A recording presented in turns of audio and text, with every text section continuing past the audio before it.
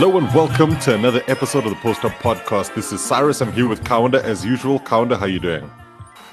I am great, Cyrus. As the tip-off of the new season draws, the new NBA season draws nearer and nearer, I get more excited by the day. I mean, I'm enjoying the WNBA at the moment. It's going perfectly well, but I always love too much basketball for me is never too much.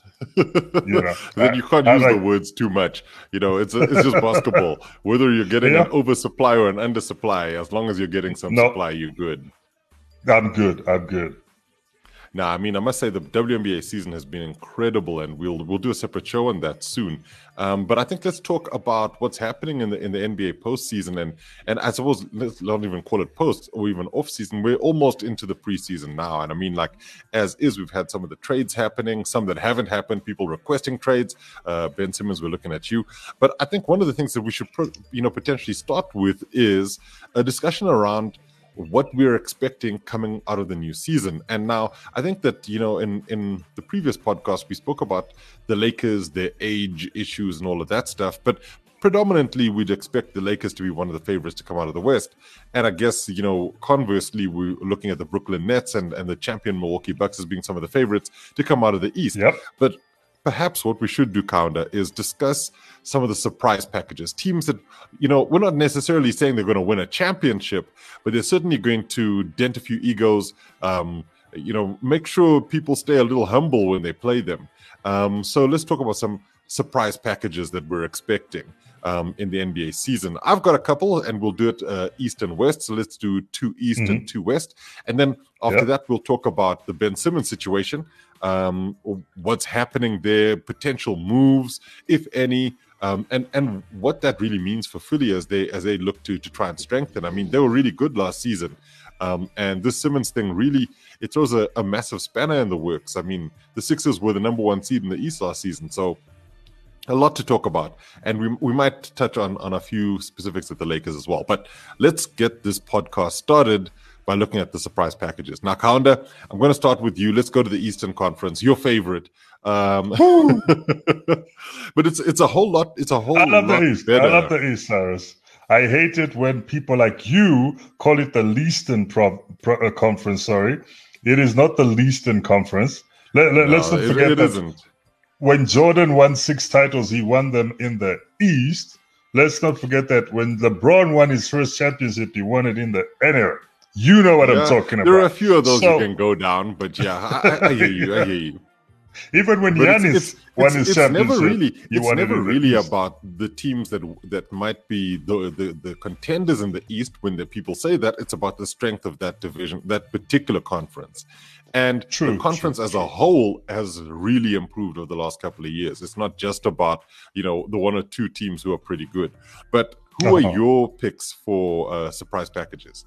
So I'm going to give you 2 surprise packages, Cyrus. And these people could make people really humble themselves when they play them. One, I actually hinted to this team, and this is the Chicago Bulls when I mentioned Michael Jordan.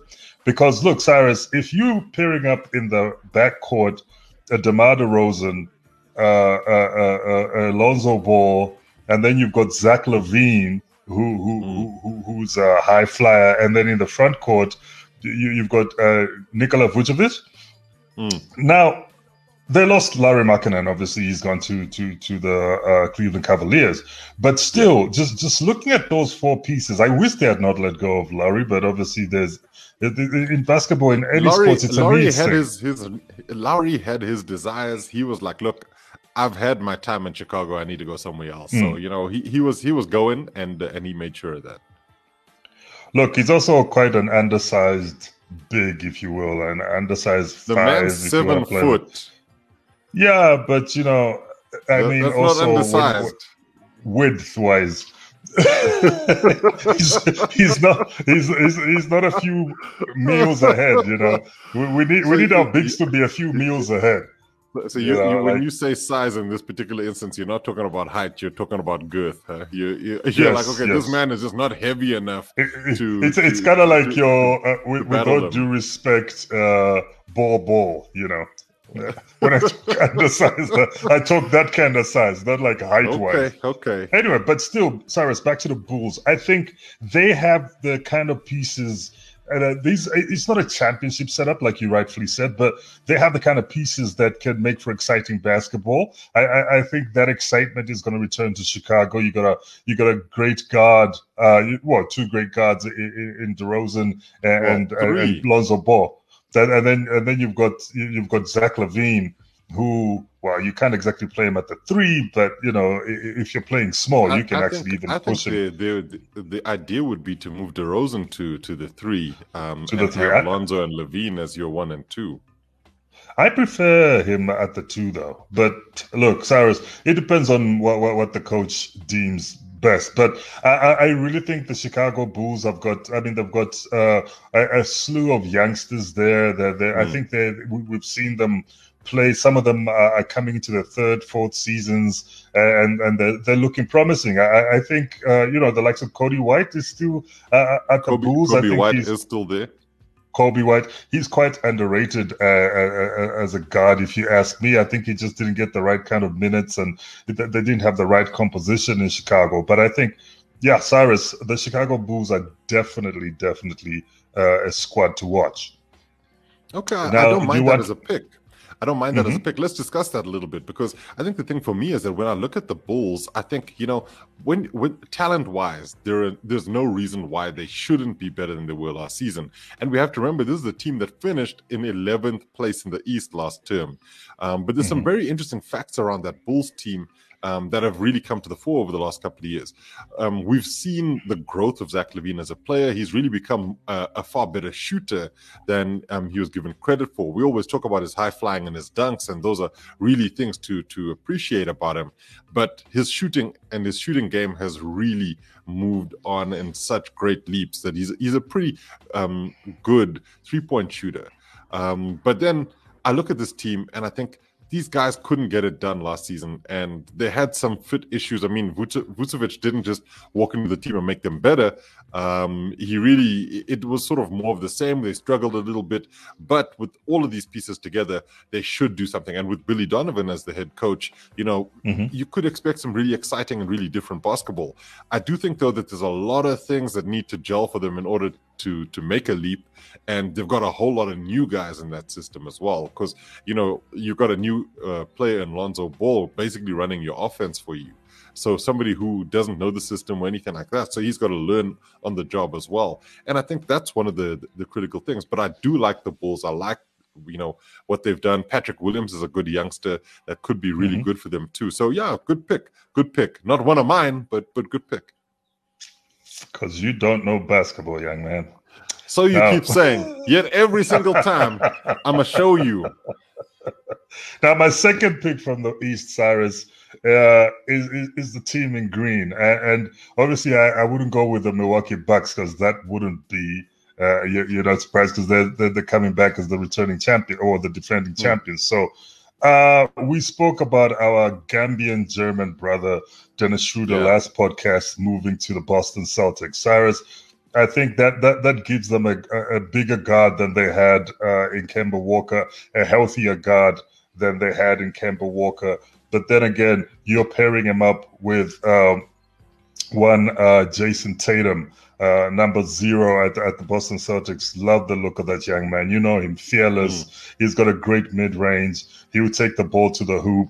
His 3-point isn't the best in the league, but it's decent. Then you've got another fearless youngster in Jaylen Brown. Jaylen Brown, great player, also can take it to the hoop. Also got a decent, mid-range jumper. I like the look of him. Then when you need the grit and you need to get low down and dirty and shake up your opponents, you've got the likes of Marcus Smart at that squad, Cyrus. I kind of think they've had their troubles. They've had the Isaiah Thomas era. They've had the Kyrie Irving era. Then they had the recent era with Kemba Walker, and things have just never been quite right. But I think an experienced guard who's been in notable teams, like a Schroeder who came from Atlanta. He's played at the Lakers. He's also played at OKC, and I think he's earned his stripes. And I think he'll be a great addition to that squad. And obviously there is some coaching changes with Brad Stevens moving, to the front office, and but still, I forget the name of the Nigerian American coach, Ime Udoka. I think will bring a lot of good coaching experience that he would have learned from one Greg Popovich by working under him at the San Antonio Spurs. So Cyrus, I think the Boston Celtics could be a bit of a surprise package there, yeah. So you've clearly been looking at my notes as well, because they are definitely one of my picks out in the East. But we tend to think alike anyway, so I'm not going to accuse you of cheating. Because you don't hide your notes. Hide your cards, Cyrus. Hide your cards. Damn. I'm just letting you check out what I'm writing. But I agree with you on the Boston Celtics. They were one of my picks for one of the shockers, surprise packages in the East. And, it shouldn't necessarily be a surprise. Boston has always been one of those teams. But last season, they finished the regular season in 7th place in the East. And that's not what we generally expect from the Boston Celtics. And they just didn't look as if they were right. But I think that one of the interesting things about them as an entire franchise is that they had a real down year last year. Kemba Walker had just not been a good enough fit. And I think they were forced into that by the Kyrie Irving decision when he left the team. They just scrambled to try and find somebody who could fill that gap. And unfortunately, Kemba just wasn't that guy for them. Whereas I think that what will be surprising for them is Dennis Schroeder will be a really good and really useful player at the point guard position. He is 6'3", so it's sort of relatively average for point guard position, but he's got good sort of lateral speed. He defends relatively well, and he's really, really quick. So he'll get up and down the court fairly quickly. And I think that he's the kind of player who will adjust to any scheme pretty well. I do think the other thing is it's always about the leaps that the likes of Jason Tatum and Jaylen Brown are expected to make as they improve as players in the NBA. And I think Tatum in particular has the potential to be an MVP if he keeps trending in the direction that he's expected to. So I think that the Celtics will be very mindful of the pieces that they have and know that what they have to do is just extract the most value out of them. Marcus Smart has been the sort of beating heart of that team from a defensive perspective for so long, and you could almost pair him with a Dennis Schroeder to have a fairly solid backcourt when you're really going for it. Because I do think, though, when you look at it, there will be times where it'll be Schroeder and Smart, Schroeder and Jaylen Brown, and then potentially have Jaylen Brown play the 3 with Jason Tatum playing the 4, and then Robert Williams playing the 5, and that's relatively small. So the Celtics have got options because Robert Williams will be one of the most impactful players for them this season, and then they'll just keep using Al Horford and Enes Kanter at the 5 spot, in using them in the best way possible. Because the thing with somebody like Kanter, he's really great at grabbing offensive rebounds. He's one of the best in the NBA. Absolutely. So it'll be interesting to see what happens with them. But I think the Celtics will be a good surprise package, and they were one of my picks too. So since you've gone and used one of mine. Hasn't Dennis Schroeder played with Al Horford in Atlanta before? Yes, he has. In fact, weren't they also at OKC around about the same time? They might have crossed paths there, but Al Horford didn't really play much at OKC. But yeah, them being teammates. But in Atlanta, they definitely should have played a good number of games together in ATL, Exactly. And I mean, that will also count for something, having that sort of chemistry. But I think, and you mentioned this about Schroeder, he's got a chip on his shoulder here because this is a guy who pretty much the whole NBA fraternity was laughing at for turning down the contract that was given to him. And now here he is on a 1-year, $5 million deal. He's really got a point to prove, and I think that's going to be a real motivator for him. And he's been talking about that kind of thing on Instagram.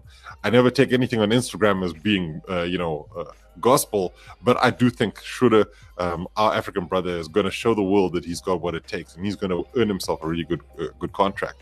I'm going to go and talk about my other surprise package from the East. This one's going to be a real shocker. Because I don't think they've been on anybody's radar. I think that they've been a good, solid franchise for a few years, but they had a real misstep last season. I'm talking about the Indiana Pacers. There's going to be some really interesting things happening in Indiana. First and foremost, one of the things that they did was they got rid of their their coach, Nate Bjorkgren, and they installed Rick Carlisle as their coach. And we know Rick Carlisle is an NBA championship winning coach with the Dallas Mavericks. And will bring a whole bunch of really interesting coaching dynamics to this Indiana team, who have got talent in their midst. You know, Indiana's not a team made up of just really bad players. They've had some really bad luck over the years, and some of the guys have just had injury issues, COVID protocol stuff that's happened. And I think the Pacers should be in a good position to really sort of have a good showing this season. I'm not expecting them to be like Eastern Conference champions or anything, but I think that they'll definitely have the opportunity to express themselves as a team. And when you have the likes of Caris LeVert, who's now healthy, he's come back from the health scare he's had, and really just trying to see how they build around him with the likes of Malcolm Brogdon, who is still there. He might not be there going into the rest of the season, and we might talk about that in a bit. But I do think that when you look at the makeup of some of that team, they've got some good pieces there. And they've also got the ability to either strengthen by trading some guys or just try and build with the guys that they have, like Miles Turner and Domantas Sabonis. Domantas Sabonis. Look, Cyrus, with Domantas Sabonis, I agree with you 100%. He proved last season that he deserved to be an all-star, Cyrus. Domantas Sabonis in the paint, he showed me that he is a problem. And even playing as an all-star, he showed that great talent. And I was like, okay, young man, you are deserving of this. I only have a problem with Miles Turner. Miles Turner, I think for me, he needs to do more than just rim protect. Because I swear, most of the time when I'm watching Miles Turner, and with all due respect to the young talent, a lot of what I see him doing is rim protecting. And I know back in the days you could specialize and become that guy.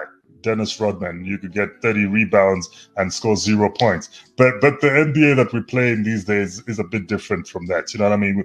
You can't just be there as a specialist. Even Steph is not just a specialist shooter. Well, he defends when he needs to. He knows how to move off the ball. You know, without the ball, the kind of mileage that young man puts up, Lord. But Miles Turner, I think he needs to turn it up a notch. Maybe he needs to be I can get you. Turn up, you know. Miles Turner. Turn it up for days. Dad jokes for days, amazing. But you understand what I'm talking about. I'm not trying to say he's a bad player. I'm just saying he needs to diversify or bring out more of his talents. In essence, what you're calling him is Andre Drummond, but a better defensive player than Andre Drummond. Drummond was really a rebounding machine, not necessarily known for his paint protection. But I do think I agree with you. Though what's interesting about that, though, is that perhaps his lack of offensive production becomes more of an issue when you look at the fact that if he's on the floor at the same time as Sabonis, you're not necessarily getting a lot of scoring from either of them.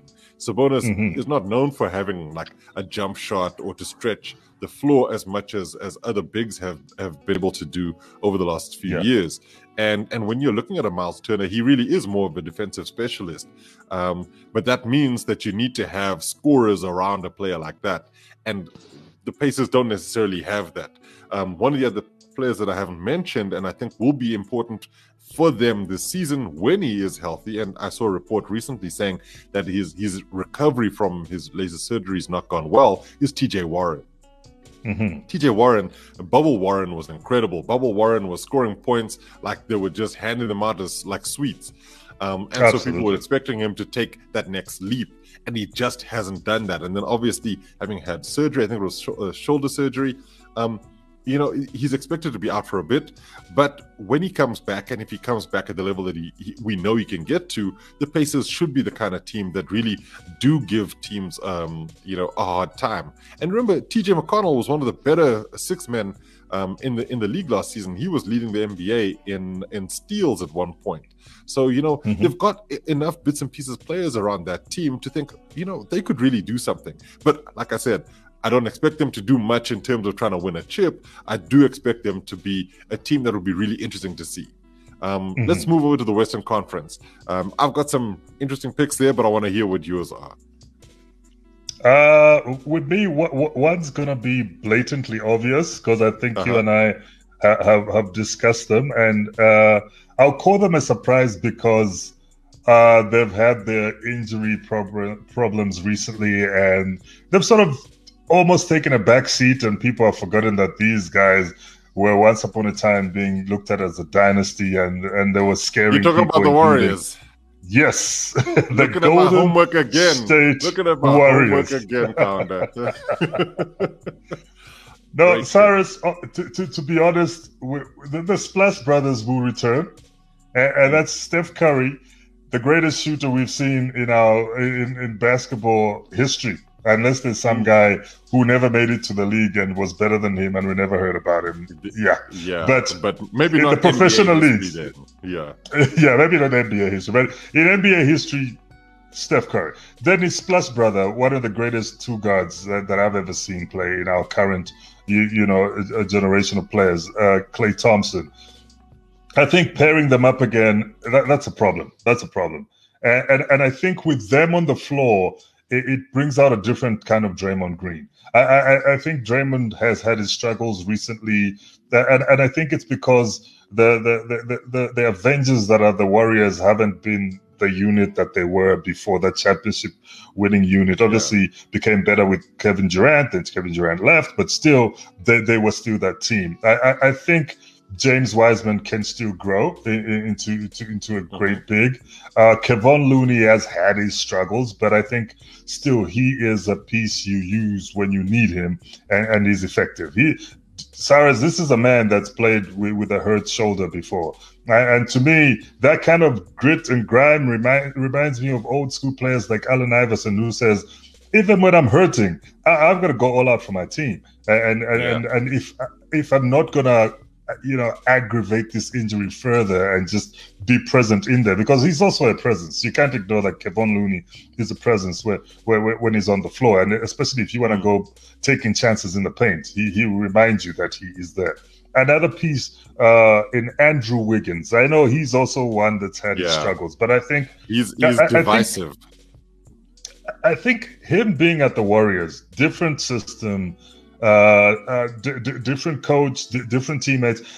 I've seen a different kind of Andrew Wiggins coming out. I think that's the kind of Andrew Wiggins that the Minnesota Timberwolves were expecting to have gotten from the Cleveland Cavaliers when they traded for him. So I actually think the Golden State Warriors, although a lot of people think they've seen their better days, and let's look aside. It's a different time. Look at what the Suns did. Look at what the Lakers could do again if they stay healthy, the Clippers, X, Y, and Z. And everybody's forgetting that. No. There is a team in San Francisco that could shock you. And that's the Golden State Warriors. I think a lot of people so that's my number one pick. Of the Warriors. Yeah, a lot of people take the eye off the Warriors. And I totally agree with you, Kaunda. Totally agree with you.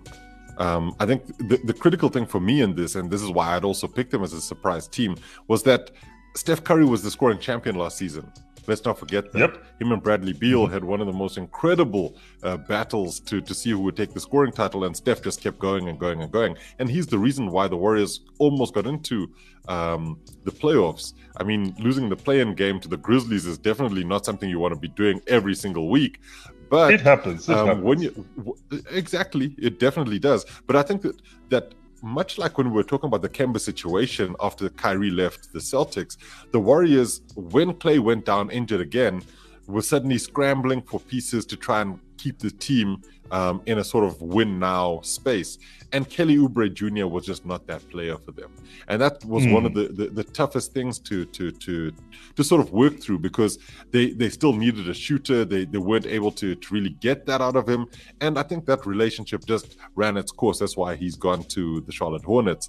I do like your point about Andrew Wiggins. I think with the pressure of him, and he's not being the spotlight guy, he can actually develop at his own rate, and he showed a lot of really interesting and good touches last season, where on the defensive end he's really grown as a defender, putting in a lot more hard work and really working for the team. His shooting has also improved, and he's not feeling as pressured as some of the other players would be in order to score in bunches. So when he does have his runs where he starts to score a lot of points, Wiggins looks good. He looks like a top 5 pick, not necessarily the number 1 draft pick that he was. But I think what makes the Warriors a surprise package for me is that they've also looked at strengthening their bench and how they utilize some of the guys that they've brought in, and taking bets on guys who wouldn't necessarily get chances at some teams. Like Otto Porter Jr. has had a history of massive injury issues, but he's also like a top 10 draft pick when he was brought into the NBA. So he's got the skills. He's also a bit of a veteran. So, having him on your side, if you can keep him healthy, is a really important thing. And I think that moving him more to bench production and then getting minutes from him from there could be a really wise move. I'm not a big Kevon Looney fan. I do think that he plays his role well at the Warriors. He understands what he needs to do, and he does it fairly well. He doesn't rock the boat, and that's what they really want. But then, it's what they get from the other guys. And that's why they've brought in the likes of Nemanja Bjelica, who can stretch the floor. He can shoot. He grabs rebounds fairly well. He's not a rim protector. He doesn't have the size for that predominantly. But he is a bit of a presence. But he's the kind of player who will add to the team from a scoring perspective and try and keep the ball going into the basket as much as possible. And then we're talking about the youngsters, the young bench that they have from Jordan Poole and Juan Toscano Anderson, who showed that they've got really good talent, even Damian Lee, to then the draft picks who they picked last season and this season. James Wiseman will be back. He's also going to be trying to show his talents, and they won't be trying to lean on him as a starter. So if you've got Wiseman getting bench minutes and then developing that way, it really improves him. Jonathan Kuminga could also be a really important factor for them in the future, but also, potentially as they try to give them bench minutes, him and Moses Moody. So there's really intriguing stuff happening at that Warriors team where you think, okay, they've got youth, they've got experience. If Clay is back to even 70% of what he was, that gives them a heck of a lot more than they had last season. And that's why I also have them as a pick for me. Who's your last pick in the West? But my second one was a toughie. And I don't even think you're going to agree with me because of the challenges this team has. But I'm going to have to fly a private jet. And you know where I'm going with this because the owner of this team, one Mark Cuban, lives on private jets. So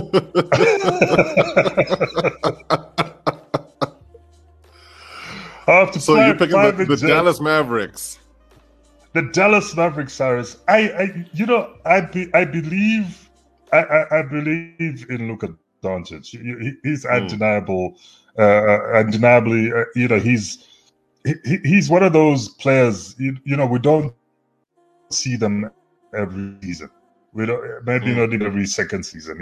He's one of those great players. And then I still believe in Porzingis. For some reason, I know you're probably going to judge me, but what he did last season, and he's had his struggles, and I believe he was not great. He was not great at all by many a measure. But if you remember the Porzingis we had in New York, the New York Knicks fans booed him when he was drafted, and then he came and showed them that he was the unicorn. I don't know what's been going on. It could be a mind block thing. It could even be the weather in Dallas. I don't know. But Cyrus, I still believe that the composition of the Dallas Mavericks still make them a team that could shock a couple of teams. I mean, what they've done in the past to Los Angeles Clippers that included one Kawhi Leonard and Paul George, and they gave them trouble. But then again, I go back to the need for improved performance by the unicorn because all the other pieces around him, I think, are punching at and above their weight. So I actually don't know. All they need is, if he steps up in a big way, Cyrus, I think the Dallas Mavs could really surprise many teams. I mean, look, the other Texan franchise. The other Texan franchise will not do much. Let's keep it real. No, the Rockets, Texas, we know. Texas will belong to the Mavs. And Cyrus, I figured you would disagree. I'm actually quite surprised do you agree with me this much? But my second pick of the West is definitely the Dallas Mavericks. Look, Yeah, I thought about the Mavs. That's the thing, is that I thought about the Mavs, and they've also got a new coach in Jason Kidd. So, it really is an intriguing thing there. But the reason why I pulled back from them were some of the reasons you picked them. Was that Porzingis, I don't know if he can rediscover what he had before, primarily because I don't know if he's going to be utilized that way. And I also look at it and I say, the Mavericks' biggest issue for me wasn't necessarily extracting as much out of Porzingis as possible, but rather complementary pieces for Doncic. Doncic really is one of the great players in the NBA right now. I mean, real great players in world basketball. What he did at the Olympics with Slovenia was just incredible. So he needs somebody to work with him. And I've heard rumors about Goran Dragic potentially getting a buyout at Toronto and then maybe going to Dallas to go and join his compatriot in Doncic. That would be really interesting for me, because you then take the ball out of Doncic's hands, you allow Dragic to run the plays, and that gives him a little bit more. I think that's what the Mavericks have been missing, is a complementary piece to Doncic. And then the other thing for me is the Jason Kidd of it all. Which Jason Kidd are we going to see there? Jason Kidd should never be forgotten as being the guy who managed to start Giannis on the path that he went on. I was about to say that. MVP. I was about to say that. He saw the diamond in the rough. Well, the diamond was peeking out, but he was like, yeah, that's in order to extract that. Exactly, and understanding what skill set he needed to work on and how important that could be in order to change things. But I think that there's been enough stories around his coaching methodologies, not just his personal life issues that are also problematic. But I think that I'm just not sure of if he'll get the most out of this Dallas team, considering that in getting to his appointment, there were a lot of things that were happening behind the scenes in Dallas. There's a reason why Rick Carlisle left. There's a reason why they have a new front office. There's been a whole bunch of uncertainty and turmoil happening at the organization, and that's why I wasn't backing them so much. But Cyrus, you forget that they've got Tim Hardaway Jr. also, who complements Doncic pretty well as a shooting guard. I didn't forget. He played well, and he has played well the last couple of seasons. But I also feel as if with players like Tim Hardaway Jr., you know what you're getting because you've gotten it, right? He's a good shooter. He's done some really good things for the Mavericks in the last couple of years, but he's not the guy to take them to the next level. And I think that as a squad player, he's fantastic. He really gives them what they require. But I just don't see the Mavericks having enough pieces to say, this was good, let's be better. Not to say, and I know this isn't the thing about making them champions, but I'm just not sure. I'm just not sure. The likes of Willie Cauley-Stein also show up. Like if you're talking about role players within a team, he also shows up. And I think, Cyrus, like we said at the beginning of this analysis, we're not looking at potential champions. We're just looking at those teams that could shock teams who are thinking they're going to see it easy into really pulling their socks up and saying, oh, wow, if we were to meet this team in a 7-game series, we'd really have to watch out. Otherwise, we run the risk of being shocked. No, I agree with you. Bud. And I think that's the main thing here, is that, we're looking at teams that will shock you. I do think the Dallas Mavs will definitely, take a lot of teams to like going the distance in games. And that'll be because of Doncic. But also think that Doncic playing at the Olympics might also be a factor in terms of his availability and what have you this season. But that's your pick. I'm gonna go to my pick. And I've picked a team that they've just also struggled with injuries, haven't quite lived up to it, but I think that there's an opportunity for them to also take another step forward. And what's interesting about them is that the Dallas Mavericks last season finishes the 5th seed in the East. In the East. In the West, this team finished as the 3rd seed in the West, and that's the Denver Nuggets. I was going to go there, Cyrus, but with what Jamal Murray being out of commission, I was very cautious. Now, this is one of the reasons why I decided to choose them, was that as much as Jamal Murray has been out and will be out until he's fully recovered, I do think that this is another opportunity for the team that has the current league MVP, let's not forget that, to get the most out of the other guys around him. And Michael Porter Jr. has been one of those guys where more and more is expected of him every year because he performs really well. He's still adjusting to playing in the NBA. He's still a young guy. His defense has just not been great, but it's gotten better. And if he can improve that facet just even 15% more, they become a far better team if he's a better defender, and then he's also hitting some of the shots that he missed last season. I think Michael Porter Jr. has got a really good scoring threat, and if he can just work on the defensive end of things a little bit, it will definitely help.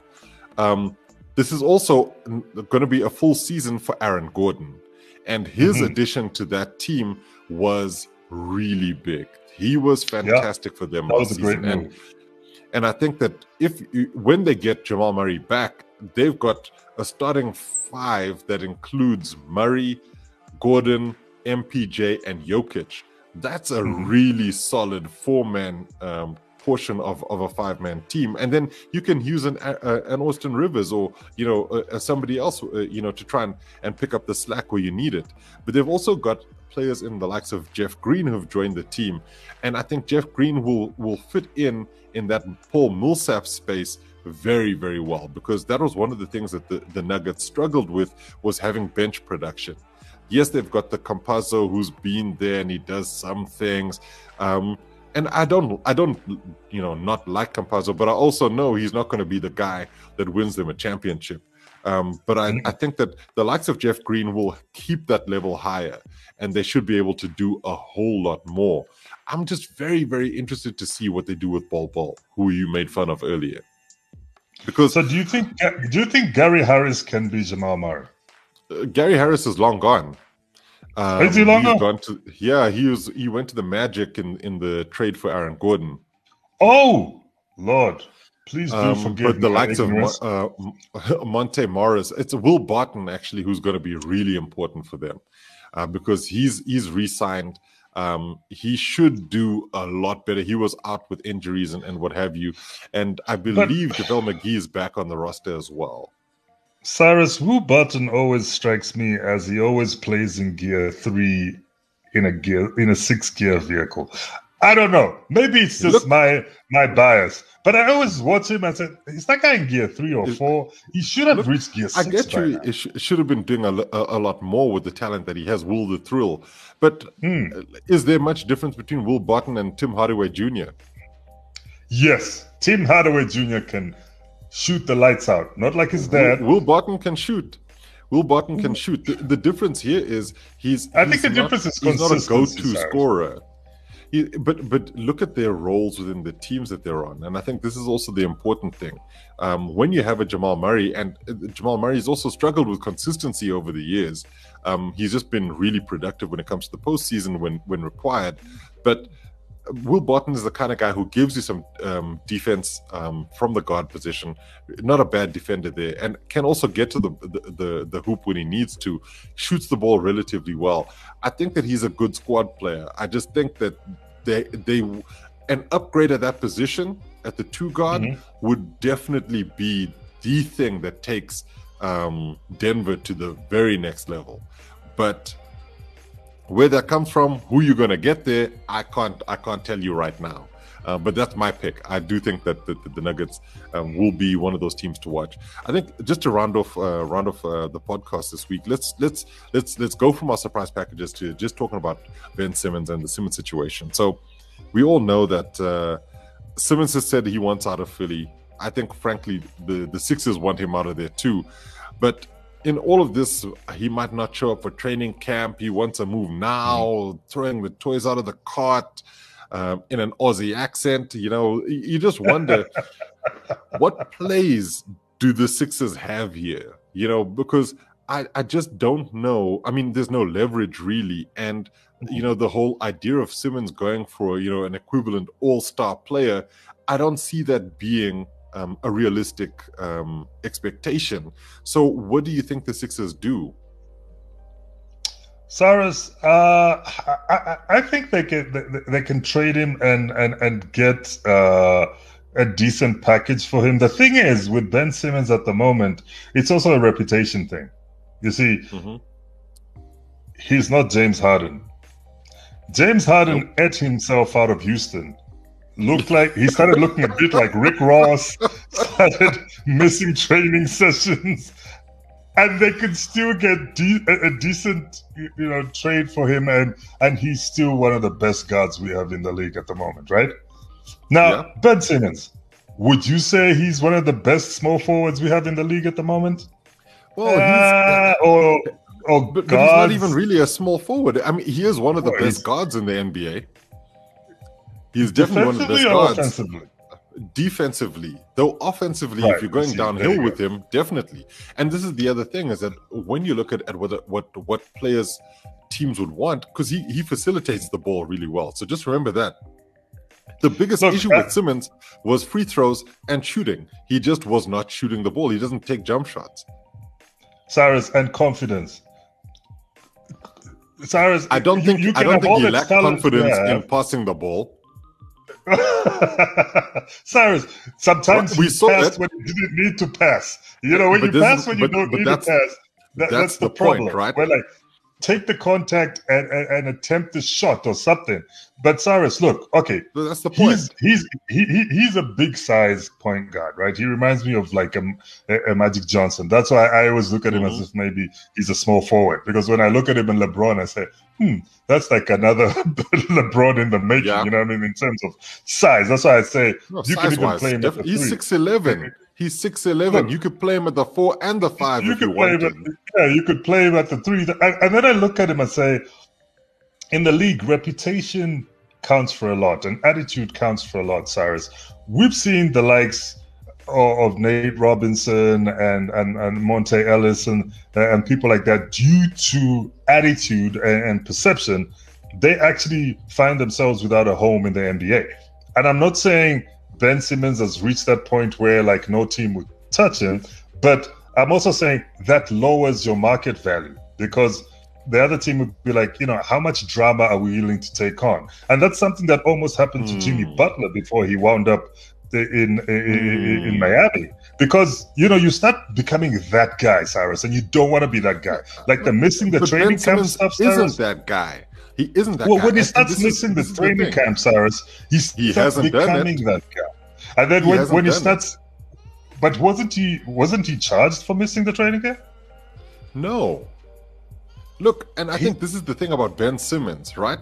Is that training camp hasn't even started yet, right? But what did he miss? A training session, or what did he miss? Look, he might have missed a meeting with the Sixers, but I think the thing to remember here, right, is that he's not been a problematic player for this franchise. He hasn't been out there demanding stuff from minute one, or been fighting with his teammates all season long, or even hyping himself up to the point where people just can't stand him. Those stories are not the stories that have been running about Ben Simmons. The biggest issue with Ben Simmons has been his on-court production issues when it comes to the postseason. Passing up layups because you don't want to either get fouled and then have to shoot free throws that you're going to miss, that's problematic, and that definitely is a mental issue. But Ben Simmons as a player is not necessarily the problem here, and I think this is what people have to really focus on. There's a lot of narrative stuff around Ben Simmons that doesn't quite add up. He's never been a problematic guy at the franchise. But when it comes to scoring and shooting, he's just not that dude. He doesn't take three-point shots. We know that. In fact, he hardly takes mid-range shots. But having said all of that, the stuff he does So he's problematic in his own way. Exactly. But it's the stuff that he does do. This guy came second in Defensive Player of the Year voting last season because he can guard so many positions. He averaged 14.3 points a game last term, right? His average has basically been increasing since his first introduction to the league, but that was his lowest point scoring average. But when you look at it, his assists numbers have always been relatively high, averaging 8.2 assists, 7.7 assists, 8 assists, and then last season was 6.9 assists. But that was in the Sixers' best season in a long time. And so he's the kind of player who can facilitate and defend. This is a number one pick, right? Yeah. Who, like the Sixers have had their bad luck because Markelle Fultz, Ben Simmons, look, he's the number one pick. he is a point guard and not a scoring point guard, an assisting point guard. So I expect his assists to be in double figures, Cyrus. One. And secondly, him being a point guard, I also expect his points per game to average closer to 20 than 10. So to me, he's been underperforming. This is a point guard, an elite point guard. Okay. A number one pick. I want to ask you a question, because the thing for me is, yeah, but let's look at the former number one picks, right? I mean, in terms of former number one picks, who was the last former number one pick that was a point guard? Lord, I'm lost now. You've caught me out. Was it Kyrie? Was it Kyrie ever? No, it wasn't Kyrie. Was I think so, right? I mean, okay, who was our number one pick? Because that would have been 2013. Who's our number one pick last season? Is that Anthony Edwards? Who went number one? Yes, it was Anthony Edwards from the Timberwolves, right? Yeah. So let's take a look at Anthony Edwards, right? Because this is a number one pick, and you're talking about a number one pick should be averaging 20 points a game, right? No, closer to 20 than 10. That's what I see. A number one pick from last season, and yes, he was a rookie and what have you, but the thing about him is that he averaged closer to 20 than 10, 19.3 points a game. But in terms of assists, 2.9 assists a game. So, you've got to look at it from a basketballing perspective here. Not every single point guard is both a scorer and an assister. And when you look at guys like like a Kyrie, he's a scoring point guard. He's not necessarily an assisting point guard. Cyrus, that's what I said. Defensive point guard. But Cyrus, when that's you're what looking I at said. Ben Simmons, looking at Ben Simmons, you've then labeled him as being a bit of a bust because he's the number one pick that's only averaging 15 points. I didn't say it's a bust. Listen, Cyrus, you didn't listen to my point. I said he's not a scoring point guard, right? He's not a scoring point guard. So his assists should be higher. There should be double-digit assist average. So how do you get assists? He's not a shoot first. But how do you get assists? Second. Right? By passing the ball. It's by your teammates making their shots. And that's the problem with the Sixers, is that when you look at the way the Sixers are built, they play a lot of Joel plays ISO in the post, and he gets a lot of his points that way. But look at the guys around Ben Simmons. Tobias Harris, has he been scoring at the clip that he should be at? No. Seth Curry, yes, I definitely give him as being a guy who's been scoring, but then you're not necessarily getting enough scoring from all the other guys, and that's what killed the Sixers in the playoffs last season, was that they didn't have enough scorers. So when Ben Simmons is not taking a shot, it becomes even worse. And this is why when you look at it, and I guess I don't know how we ended up in an argument about Ben Simmons, but but it's a beautiful thing. But the thing about Ben is that he just needs to go to a place where they utilize his skill set effectively. If he's not going to be taking your shots, then you got to have shooters around him. And this is why when they talked about him potentially going to the Portland Trail Blazers, that made sense. Because Dame can do all the shooting. He doesn't have to have the ball in his hands the whole time. Dame can make his own shot and also take shots off the dribble, if off the ball if need be. So then, what would he play at the Portland Trail Blazers? He'd go there as a small forward, because he CJ could go there as a point forward. Guard. But remember, so you mean in order to he would come in for Dame? Yeah, well, I'm talking about it in terms of if you had Simmons go to the Portland Trail Blazers with Damian Lillard, because that's generally been the sort of package, is that people, and I guess this is the part of the conversation where we should talk about what can people get for what can the Sixers get for Ben, is that the talk of CJ going in the opposite direction and going to Philly. If you then put Simmons next to Lillard, Lillard then almost becomes your de facto shooting guard and a two guard, or you even have them as co-point guards, where Simmons just brings the ball up, runs the plays, and frees up space for Dame. The difference being, people will just slack off Ben, knowing that he's not going to shoot from the perimeter, and then they'll be like, right, we'll double team Dame when we know he doesn't have the ball because Ben isn't going to be shooting. But that's also why when you look at Simmons on the Blazers potentially, he could give you a cutting and slashing threat offensively, but he gives you far more defensively, and that's where the Trailblazers have been really struggling over the last few seasons, is that they just couldn't stop teams from scoring on them. So let's round out the podcast by saying, okay, fine. We've had our discussion about what Ben's value is. What do you as the Sixers hope to get for him? Look, Cyrus, the thing is, if I was the Sixers, right, two places where I think Dame could go. You mentioned the Trailblazers. Where Ben Simmons could go. Did I say Dame? Ben Simmons. You mentioned the Portland Trailblazers, not a bad destination. I also considered the Sacramento Kings. I think him alongside De'Aaron Fox, Tyson, Halliburton, and them could work, because obviously they would probably insist on getting, they would insist on getting the likes of Buddy Hield and that, because you're gonna have to let go of a lot for Ben Simmons, and I think he could work in Sacramento because it's California, but it's not LA, it's not LA. It's not the Warriors. So less of spotlights and all that kind of stuff. Or if you want to take him to a seasoned vet of a coach, you take him to San Antonio and see what the Spurs could make of him. But the thing is, do those teams have enough to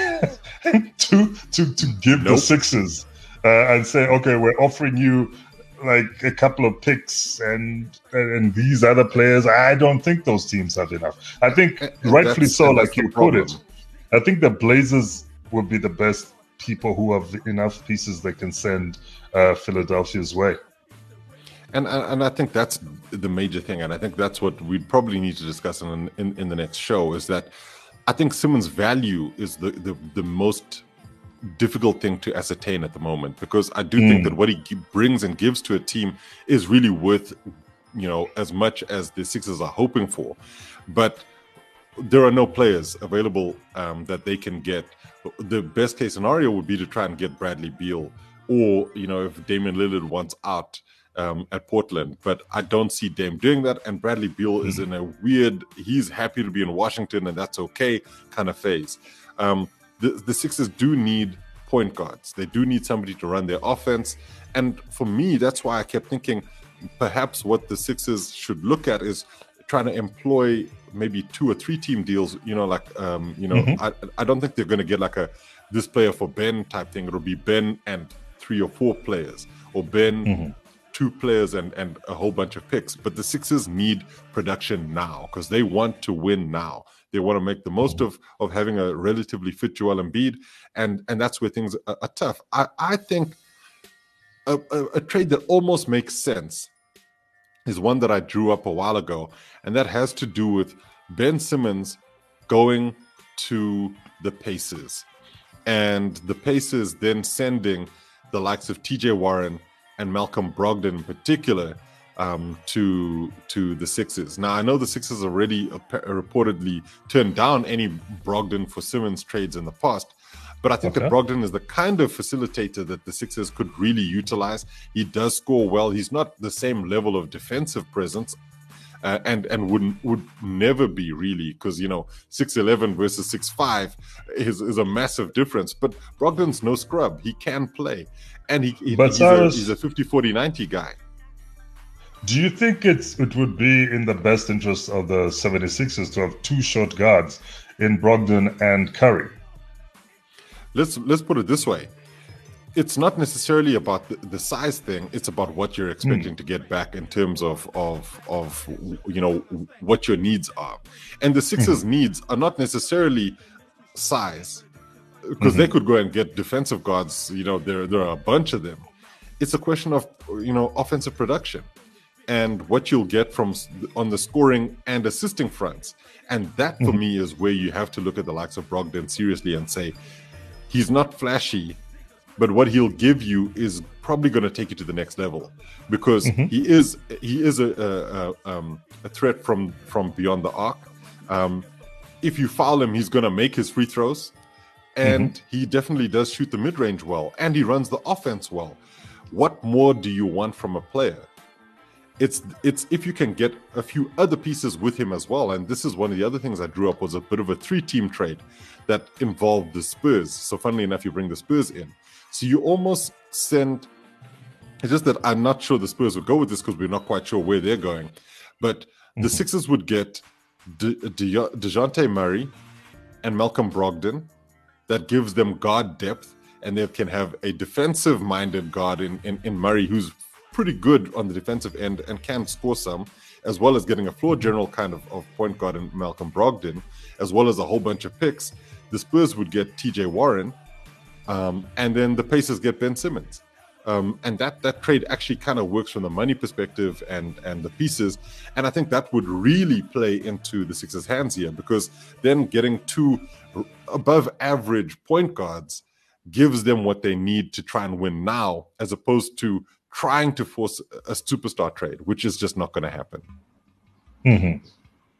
No, Cyrus, you make a lot of sense there. But like you said, if you're going to go for a 3-way trade, you also have to find out what the likes of the San Antonio Spurs are doing or trying to do. What are they trying to achieve?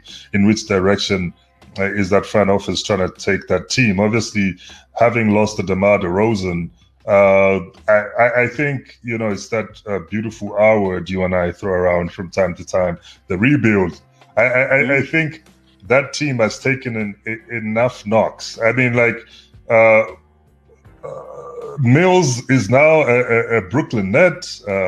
DeMar DeRozan is now a Chicago Bull. I think that team just needs to regroup and start. But they don't quite do it that way, right? And this is the thing about the Spurs, is that they rebuild in their own pace. That's why I think like a TJ Warren at the Spurs is not a bad thing. He could be their Rudy Gay, just potentially without the defensive side of Rudy Gay's game. So, that 3-team trade kind of made sense to me, because I thought, okay, if the Sixers get DeJounte Murray and Malcolm Brogdon and some picks, that's not a bad return. It's not the best return, but right now we don't know what a good return will look like. But anyway, look, Kaunda, we're going to have to leave it there.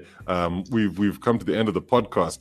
But thank you so much. The longest podcast in the history of the Poster Podcast. I think we've had longer. It's been nuts. But thanks so much, man. And yeah, for everybody listening, thank you so much for listening to the Post Up Podcast. It's been fantastic having you. Make sure to keep listening to the podcast. And yeah, we'll just keep giving you all of the right detail and the love for the NBA that we have. So thank you. And until next time, it's goodbye. Peace.